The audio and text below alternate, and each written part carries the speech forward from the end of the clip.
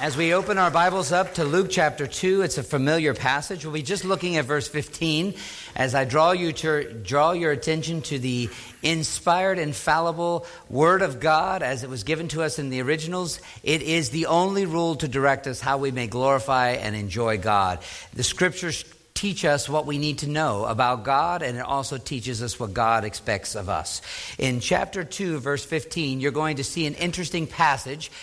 When the angels went away from them into heaven, the shepherds said one to another, "Let us go to Bethlehem and see this thing which has happened, which the Lord has made known to us." Let us pray. Our Heavenly Father, as we have been able to be still for a moment, listening to the music, I pray that you will now speak to us. We've come not to hear a great sermon. We've come not to be entertained. We've come to meet you.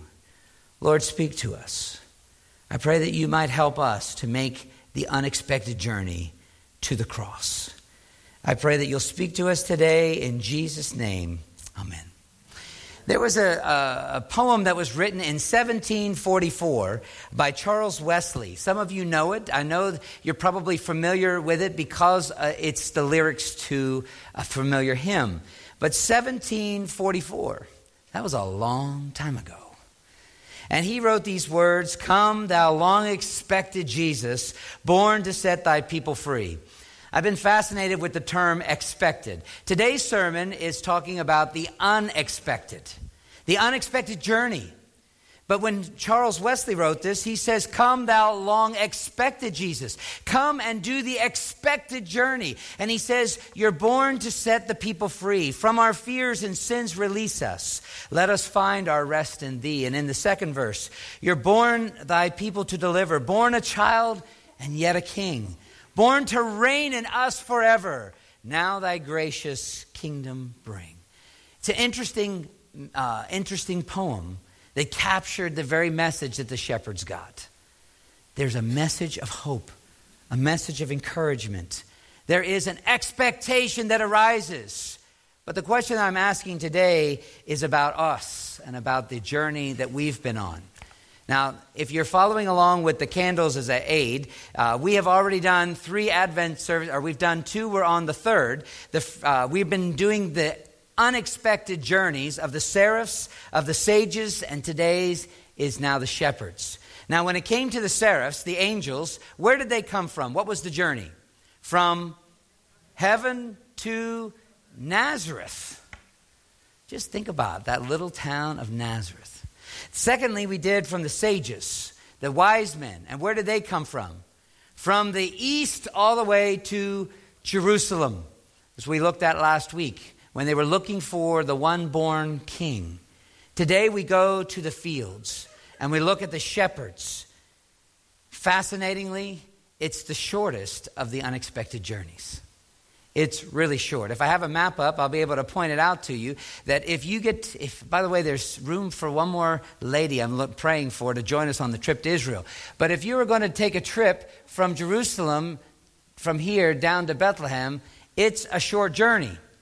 It's not that far. But if you look at the terrain, what kind of terrain is it?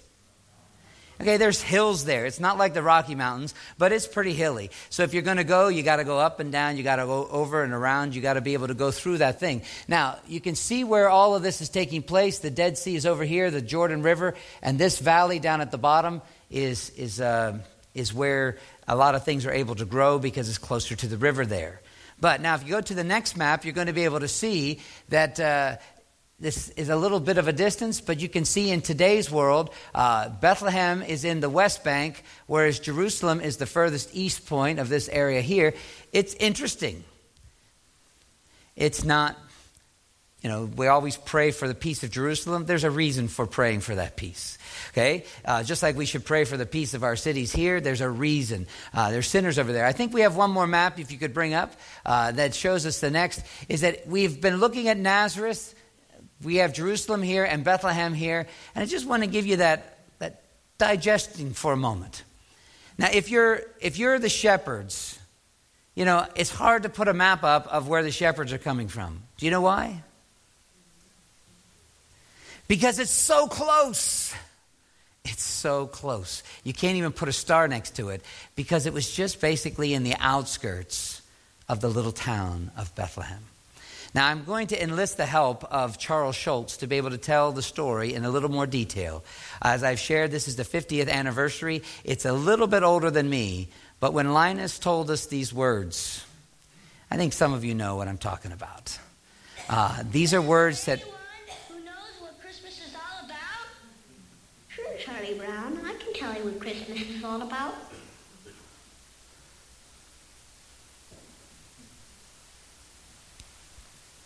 Lights, please. And there were in the same country shepherds, abiding in the field, keeping watch over their flock by night. And lo, the angel of the Lord came upon them. And the glory of the Lord shone round about them. And they were sore afraid. And the angel said unto them, Fear not. For behold, I bring you tidings of great joy, which shall be to all people. For unto you is born this day in the city of David a Savior, which is Christ the Lord. And this shall be a sign unto you. You shall find the babe wrapped in swaddling clothes, lying in a manger. And suddenly there was with the angel a multitude of the heavenly host praising God, and saying, Glory to God in the highest, and on earth peace, goodwill toward men. Think about those words. I learned them in the King James Version. Do you? A lot of kids don't hear the message of Christmas anymore. They can't answer Charlie Brown's question, what is Christmas all about? Well, the shepherds were told, and they had a divine appointment to make sure it was said. Now, how do we know that this really happened? This message that Linus is reproducing comes from eyewitness accounts that Dr. Luke ended up getting. He came back after some of the missionary journeys with the Apostle Paul. He met with Mary. He met with other people. He probably met some of the shepherds themselves. Eyewitness accounts. And I'm quite certain that, at least I assume, that he was able to meet some of the people that heard the reaction of the shepherds. You know, when they were returning, praising God and rejoicing, I think he actually would have talked to people who said, you know, those quiet shepherds out in the fields, they weren't quiet that day. I think Dr. Luke recorded this, and he's the only one to give us this information. Matthew and Mark don't give it, but Luke does. And there were in the same country shepherds abiding in their fields until the messenger came. Now, I wanted to be able to state this unexpected journey. Nobody ever thought that they would be coming to visit Jesus. Nobody ever thought this. And so for you to ponder this message today, I hope that you will understand that you may not have even thought about it for yourself. The journey from here to the creche to the cross. Have you made it? Or is it still unexpected in your life? This morning we had the testimony of two men who told us about their journey. During Sunday school, two fellas stood up and they gave testimony of how God took them from there to here, to the church, to the cross. I want to encourage you to ponder that as we reflect this. But there's 2 points to this sermon. The first one is this is an unexpected journey that would have never happened on its own. And secondly, this is an unexpected journey that required God's involvement. That's simply the point I want to make. It is very reformed in theology, and I think you're going to catch it as you see it as we walk it through. Number one, this event was never going to happen on its own. So the first point is stasis. Stasis. When you think about that for a moment, people have said it, I've heard it in my own home, I've heard it in our church, I've heard it in our country.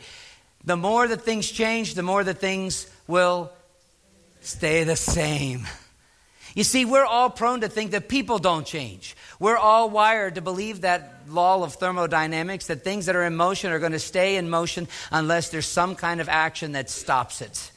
Today I want to make the point, as the Dr. Luke brings out, is that things were going to stay the same. If you look at the text, there's two things that I'll bring out in the stasis. One is a state of being, and the other is a state of continuity, a state of continuing. The first point is a state of being. If you remember the verse in there at the beginning, and there were in the same country. Did you hear the state of being verb? And there were. When I look around at our culture today, I can use a state of being as well. And there were in Lewis, and there were in coastal Sussex, and there were in eastern United States, and there were in America, and there were on this globe people. State of being. They exist. You know what it feels like, don't you? Sometimes you feel like you're just existing. A state of being. A stasis. And when you ponder that for a few moments, the Dr. Luke wanted us to know that this is where they were. This is where they were. How exciting. How many of you want to change lives with them? These people that were out in the fields. Sounds really exciting. Doesn't it make you just want to jump back in Bible times? I'll tell you, after we go visit Bethlehem, everybody on our trip will be thankful that they don't live there. It's just one of those things that you realize, the state of being, this is the way it was. And that's the second part of the stasis, is this is the way it's going to continue to be. If you look at the text, how Luke brings it out, and there were in the same country shepherds abiding in the fields. Notice the abiding. This is where they were yesterday. This is where they are today. And this is where they're going to be. You understand. And what were they doing? They were keeping watch over their flocks by night. Now, I want you to know, this is not like keeping watch over the television, where you have new movies coming out and you have new stimuli, where you have this coming out, you know, the Star Wars is coming out, or you have the next this or this series of that. You know, when they're keeping watch, they're not glued to the TV set. What are they watching? Let me set up the sheep so you can keep watch over the sheep.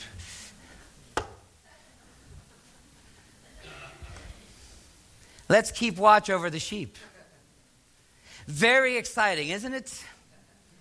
Now, I want you to know that Luke is driving this point home to us, and you may have skipped it, even though you've memorized it with Linus. And there were in the same country shepherds abiding in the fields, keeping watch over those sheep even by night. I'm telling you. Isn't it the way that you watch some people's lives? They are just routine. They just go through the motions. They do what they've always done. They say what they've always said. They repeat their father. They repeat their mother. And they keep the cycle going because they don't know any better. This is what they think their livelihood is. This is the existence that they have. Some attribute it to God. Most don't. And they were there doing what they've always done. Stasis. They were never going to make the journey to the little town of Bethlehem into the stables on their own. Never. Now you remember the law of thermodynamics. Things in motion are going to be staying in motion unless acted upon by an unbalanced force. This is the point that is exciting.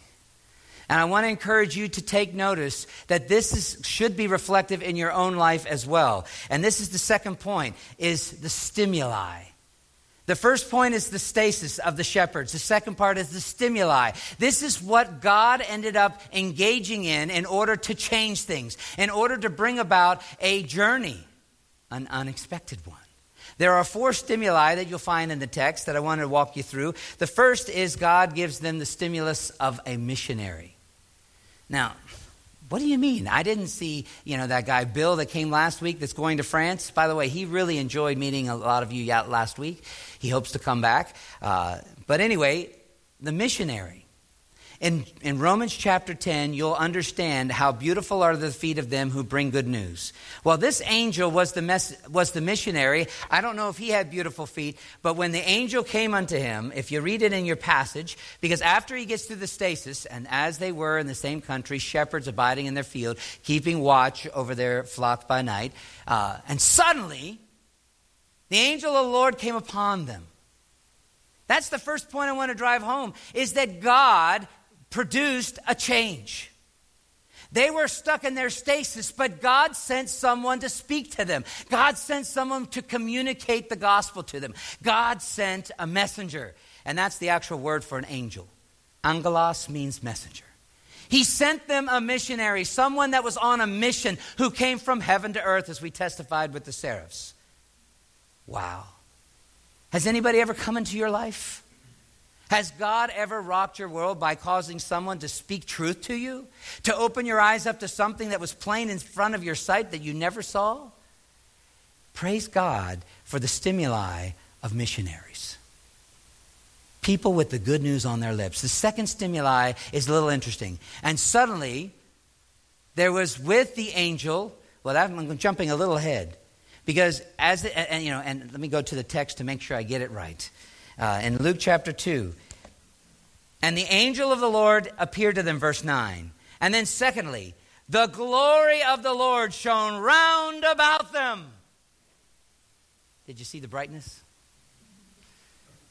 This doesn't even begin to compare with what the shepherds had out in the dark night. You remember, in the dark night, what happens to your eyes in the darkness? They get used to the little bit of light. When the glory of the Lord shone about them, can you just imagine for a moment? What in the world is God doing to these little shepherds who were keeping watch over their flocks?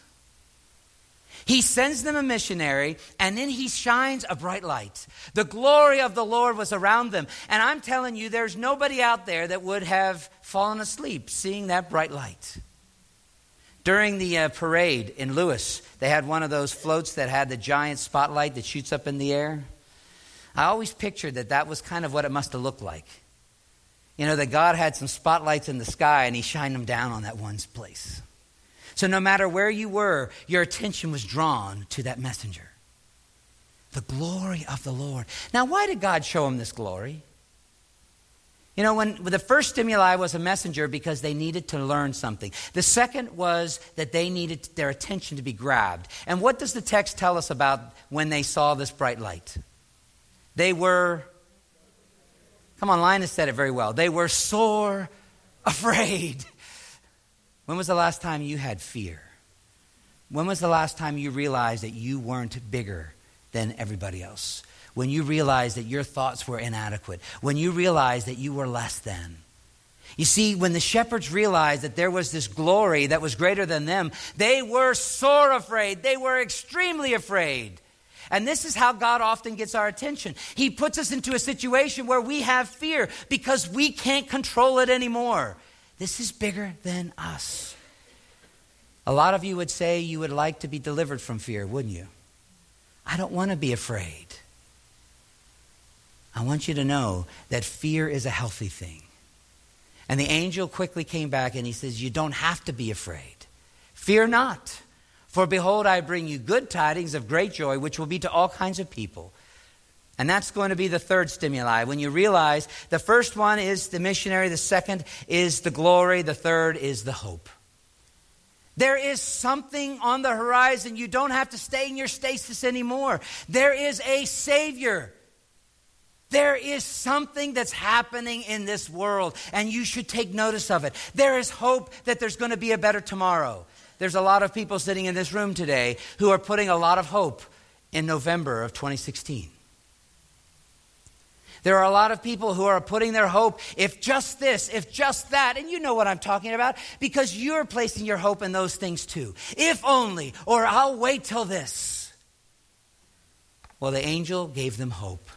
For unto you is born, not tomorrow, not 6 years from now, but today there is one who can bring deliverance, a Savior who is Christ the Lord. You'll find him in a manger. He's right here. In fact, if you could be a shepherd, you know, it'd be like looking out to the back door of the room and say, hey, back right there, right there. You could just hear the angel saying, over there in Bethlehem. It's that close. They were so close and yet so far away until the angel's giving them hope. It's not always going to be the same way that it always has been because a Savior's been born today. And the fourth part that I like to bring out in this is that there were some instructions. Yes, praise God that there were some instructions. He just didn't say, oh, there's a wonderful Savior. He said there was more than that. He says, let me show you what needs to be communicated. This morning, one of the brothers that gave testimony said that there was a church that was out there where he would be driving back and forth from work. He wasn't a Christian. It was the tallest building, he said. And George was telling the story about how on the one blink was, what must I do to be saved? And then you'd hear a click, and then it gave the answer from Acts 16:31. Believe on the Lord Jesus Christ and you'll be saved. You had instructions. Hey, if you want to know the answer, then you're going to have to know what comes next. And the apostle Luke, the missionary Luke, ends up recording to us, this is what was given to them, to these shepherds, who, by the way, didn't have a great education. These shepherds didn't have to have a great education. They understood about sheep. They knew about the weather. They were familiar with a lot of things. But they didn't know all the ins and the outs. We're not even sure they could read the scrolls, or if they'd ever been in church to read them. For unto you is born this day in the city of David a Savior, who is Christ the Lord. And this shall be a sign unto you. You shall find the babe wrapped in swaddling clothes, lying in a manger. And suddenly there was with the angels a multitude of the heavenly host, praising God and saying, Glory to God in the highest, and on earth peace, goodwill towards men. When you start to realize the instructions, they're saying, you're going to find a babe. You're going to see it. You're going to go here, and he's going to be in the manger. And they all knew where the mangers were. And you're going to find these detailed things. Sometimes we want more details. I just was going through the prophet Gideon and looking at how he struggled. In our Thursday Bible story, we were talking about here's a man who was cowardly almost. And yet God ends up showing him, you don't have to be afraid. I'll give you signs. I'll show you the way. I'll make a light unto your path. I'll make a light for your next footstep to go down. God doesn't promise us that he'll tell us where we're going to be in 10 years. He does tell us where we're going to be in eternity. But he says, I'll be with you today. And I'll be with you tomorrow. And that's the instructions we get. This short journey was made very quickly. When you look at how this simple little flow went. The stimuli number 4, the personal instructions. And so I want to wrap up the sermon with this. So what? Isn't it nice that the shepherds made that little journey? It was exciting for them. Instead of watching the sheep, they were able to get out and go look at the little Lamb of God. I found it quite interesting when I think about the things that the shepherds might have known. You know, there's been 400 silent years. And during those 400 silent years, the only thing that any of the people of God had from God was the scrolls, was the Old Testament. The 66 books, they weren't all portioned out quite like we have them, but they were all written down. And the last guys to speak were the prophets. And when you think about the prophets, what did the prophets tell people? For any of you that know, there's 17 prophets, 5 major and 12 minor. What is the message of the prophets in a nutshell?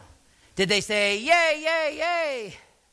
No, if you read the Old Testament at the end, which probably most of you don't do, you're going to end up finding that when the prophets spoke and they said, thus said the Lord, he usually said judgment's coming. He usually said that here's a little bit of hope, that for unto you a child is born. Or he's going to say, oh, little Bethlehem, there's out of you will come one, from Micah. If I go back and I show you, almost all the prophets had all the gloom and doom mentality, except they offered a little hope, just like we find from the messenger today. The prophets of old had spoken. And I think that some of these shepherds, while they were out in the field, mimicked little David. Because what was David's first occupation? And where did he do his shepherding? Around Bethlehem. You know the story. You know, when Mary and Joseph were going to be taxed, they went down to Bethlehem because Joseph was of the house and lineage of David. See, David was a shepherd, and David's dad, Jesse, was from that area, and that's where the sheep that they used to tend to and watch, that's where David used to watch, and that's where David used to write a lot of the Psalms, when he would play his lyre and his little harp, where he learned to commune with God. It was out in those fields. And it's kind of interesting and ironic that God doesn't forget the people that are out in those same fields. And the prophets have spoken, and they talked about the shepherds. And I want to just read a few passages for you. If you could turn with me to Ezekiel chapter 34. We're going to look at verse 17 and following. Ezekiel chapter 34, verse 17. Because Earlier on in that chapter, he says, as a shepherd seeks out his flock when he is among his sheep that have been scattered, so will I seek out my sheep, and I will rescue them from all places. And in verse 17, if you have that verse up there, in Ezekiel 17, or 34:17, as for you, my flock, thus says the Lord God, behold, I judge between sheep and sheep. It is not enough for you to feed on the good pasture, that you must tread down your feet the rest of the pasture, and to drink of clear water, that you must muddy the rest of the water for your feet. And must my sheep eat while you have trodden with your feet? In verse 20, therefore says the Lord God, behold, I myself will judge between the fat sheep and the lean sheep. And then at the end, I'm jumping down to verse 30, Ezekiel 34, 30 and 31.